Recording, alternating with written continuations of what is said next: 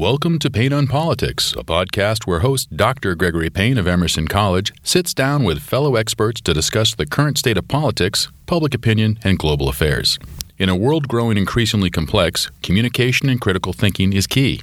This only makes the Emerson motto, expression necessary to evolution, more true. Hello once again during this festive holiday time. I am Gregory Payne, the Chair of Communication Studies at Emerson College and the co-director of the Emerson Blanquerna Global Center. I'm here today with an Emerson icon, and I say that only because icons resonate not only with the past, but also current, and that would be Tom Smith. Tom, welcome to Payne on Politics. Well, thank you very much. Class of 66, by the way. Class of 66. And master's degree of 69? Yes. Well, I think that's a good place to start. Now, Tom, you have been here for a number of years. You've been here longer than I have and been a part of a very, very important tradition. First of all, what attracted you as a student in the 60s to Emerson College? Well, in high school, I had a public speaking teacher, Lillian Ricker. She went to Emerson College, but she was a very good public speaker, and I enjoyed the class.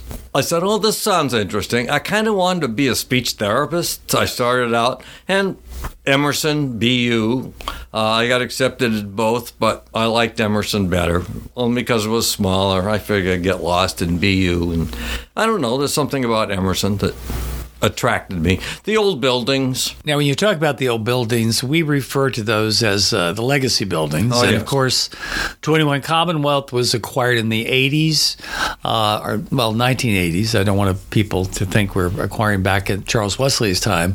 But you were, of course, roaming the streets of Beacon Street. That's right. 130 Beacon Street, 132. Across the street was 143 and 145. Right. 303 was just purchased, I believe, and that became Humanities, I think. Yeah, correct? it was the library for a long time. Initially, yes. Haunted, by the way, on the. Now haunted by what? Fisher students? We never know. We don't know. It was spooky there on the 5th floor. And a crickety old elevator. I don't remember the old elevator. Maybe they had replaced it by the time I came. But one thing I want to point out, many students, including Colin Han, who is with us here today, when they talk about the Emerson newspaper, they say the Berkeley Beacon, and they can't quite figure out why it's called the Berkeley Beacon. Now, it would be because the streets at that time, Berkeley going across toward the Charles, and Beacon. Which was Emerson's address. So it was on the corner of Berkeley and Beacon Street. Now, what we've been doing, Tom, is we've been going over there. We'll talk a little bit about the geography because this side, downtown, the theater district, of course, which used to be the combat zone, has been revitalized by Emerson and the city coming together. It's a totally different and wonderful campus. But when you think about your time at Emerson and so many people who were here in the 60s, 70s, 80s, 90s, up to the present, there was something special about those brownstones. And my question to you, people always talk about the wall. And when I came here, I kept going over when Vic Silvestri and Moderosian and Ken Cornell and Fran Lasciota would talk about the wall, and I never could find the wall. Until finally I asked someone, and it's more like a stoop. It was a stoop. Yes. It was the stoop that ran from 130 all the way to 132. Right. And we used to sit there or gather around. That was the wall. In fact, one day some young lady and I were sitting on the wall, and June Mitchell went by. She looked at the young lady. She says, "Careful now, you'll get piles sitting on that damp cement." And the kind of memories I have. Well, my question to you is June Mitchell. Yes. If we go down to the Helen Rose Room here at the Walker Building, we have, again, those iconic people, June Mitchell, Fran Lasciota, Ken Cornell. Later, we have, of course, John Anderson. We've got, of course, Ken Grout.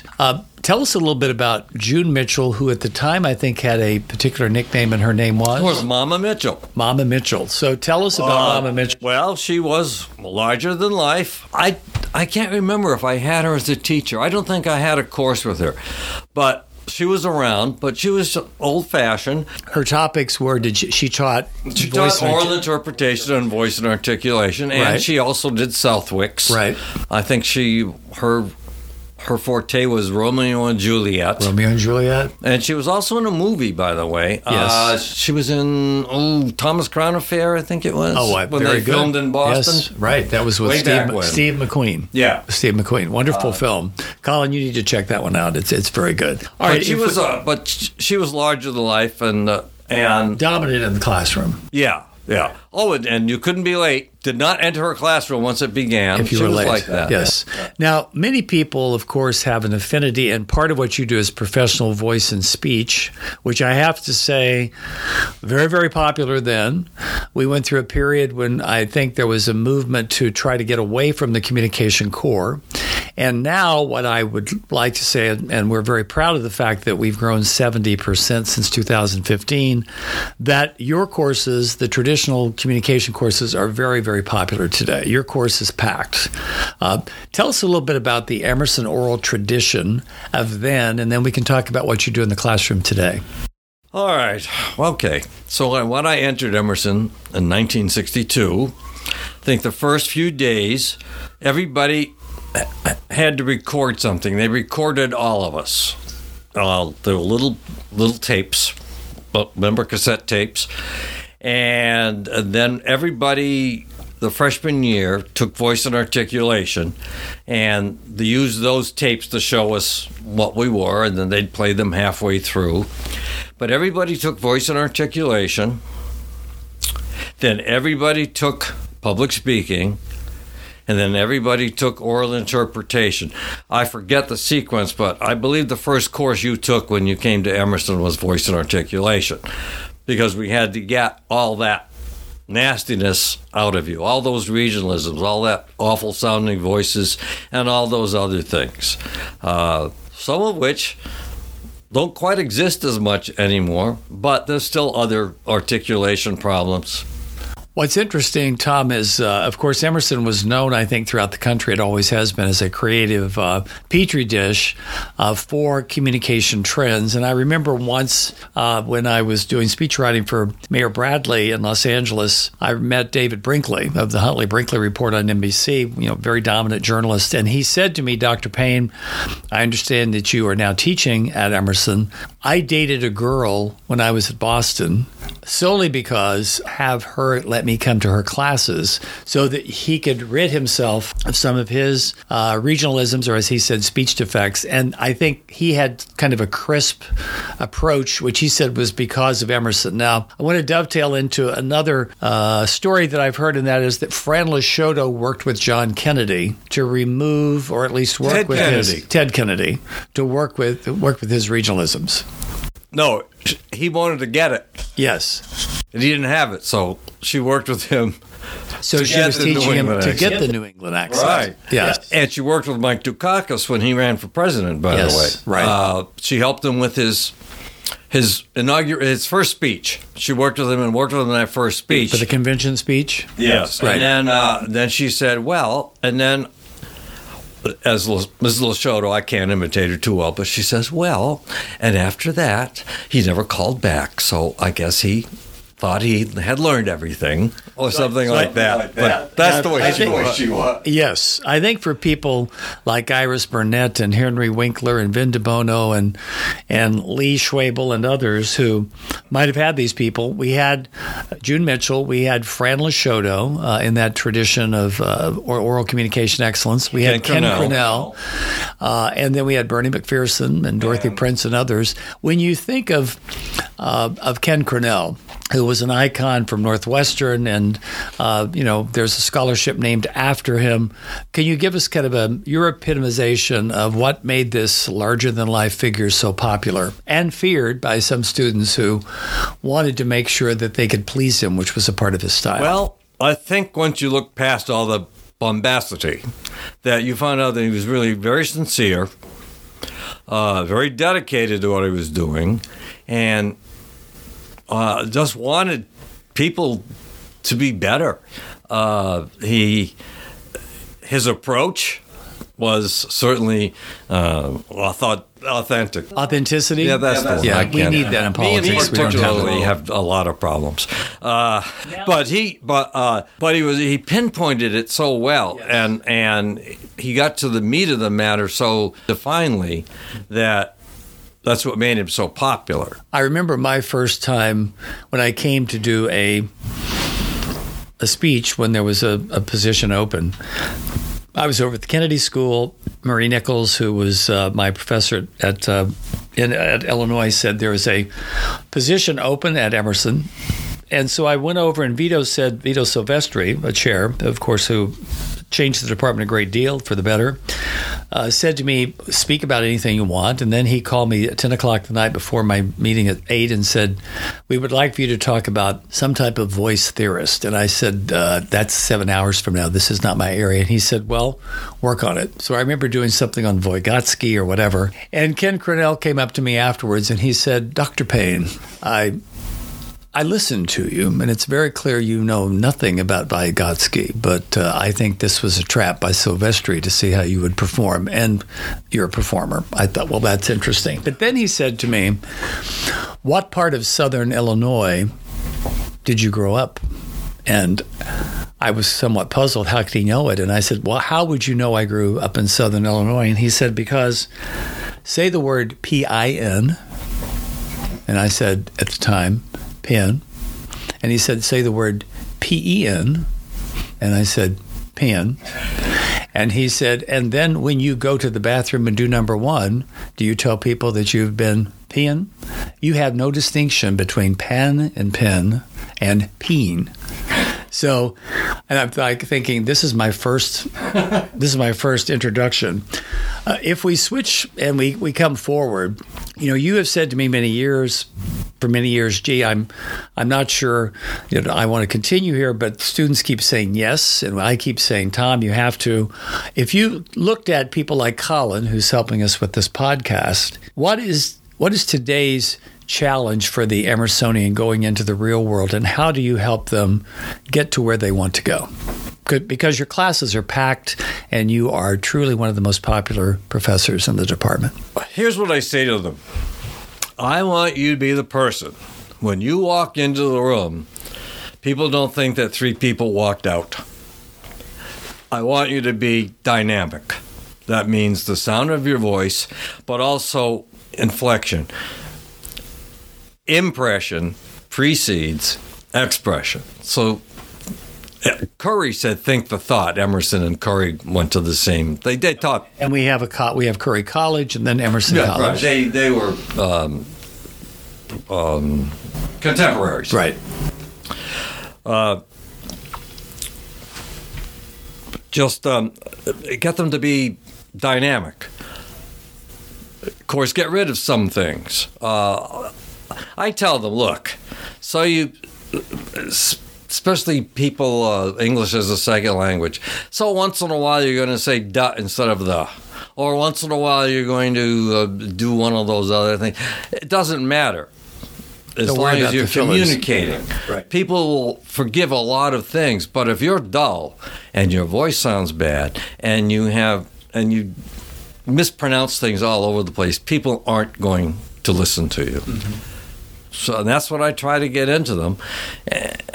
And I don't know how I achieve it, but it's through exercise. Yes. Breathing exercises, overly open throat exercises, drill on sounds, repeat, and get them up and perform. They hate getting up in front of the class. Which we always do, but guess what? They walk out of your class much more confident. Yes. I think one thing I've noted, Tom, is in the 90s when we saw the first wave of students coming internationally, and especially from Asia, many of the students then were nervous about public speaking. Of course, as you said, English was a second language. What's astonishing to me now, back as chair, is the fact that with Jane as head of the speech lab and people like you working, I would say for the most part, our entire speech lab has been run by international students who understand and appreciate the importance of being articulate, persuasive, and effective regardless of the language. Right. Because it doesn't matter what language, it's just that you're an effective communicator. My question to you, Tom, is what do you think we should be doing now at Emerson in terms of communication that we are not doing? So if we had Tom Smith as president of Emerson for a day, what would you have us do? Well, I'm prejudiced in this, but I think we should go back to at least 3 of the basic speech courses. I think everybody should take voice and articulation. I think everybody should take oral interpretation. I think everybody should take public speaking. I think the first course they should take is voice and articulation. And then all the offshoots. But I think if you're especially speech comm majors, everybody should take voice and articulation. Now, one thing that we've noticed is there's been a return to, I would say, some of those legacy iconic images and thoughts. And as you said, the oral tradition at Emerson, which friends of mine from the Big Ten say, you are always first in terms of what you're doing. There is a part of an older logo that said expression necessary to evolution. And of course, that was popularized on the Netflix series. And what was the name of this? This was Stranger Things. And so suddenly that iconic T-shirt, expression necessary to evolution, is now everywhere. Students like that. To you, what does expression necessary to evolution mean? Because to me, it's more relevant today than it ever has been. You just posed a tough one here. Well, that's part of Emerson. We always put people on the spot, right? Well, in order to progress, in order to make changes, which is evolution, in order to fine-tune and whatnot, you have to be able to fine-tune yourself. So, to learn to be expressive, to learn some vocal technique, to learn how to present an idea, how to organize thoughts, how to present them, how to sound, helps in your ability to take in new things and maybe to even produce them. Right. But it has to start somewhere. But I think it's an inner thing that happens to you. That the impression precedes expression. I think you've summed it up. I think one thing that I find when I think of that, and I read some of what Emerson was talking about in his books and treatises. We use words like cultural competency. We use words like audience analysis, which, of course, back when you and I were in school. But it's all about, as Kenneth Burke would say, that we have the pentad, the act, the agent, the agency scene, and the purpose. And I think what Emerson has always been is to try to ensure that our students, and we have Ambassador Colin Hand here, who I think is going to be entering diplomacy, is able to speak the language, find, even with adversity, commonalities, and expand the dialogue. So I would like to thank you for coming today and to talk about what we see as an essential characteristic of what we had at the Global Summit in D.C., the Woodward and Watergate spectacle, and that is deliberative dialogues, which really had to do with making sure that you're an effective speaker, a critical listener, and I think that's part of the Emerson experience. So, Tom Smith, thank you for Pain on Politics, and may the Smithian scholars continue to change the world.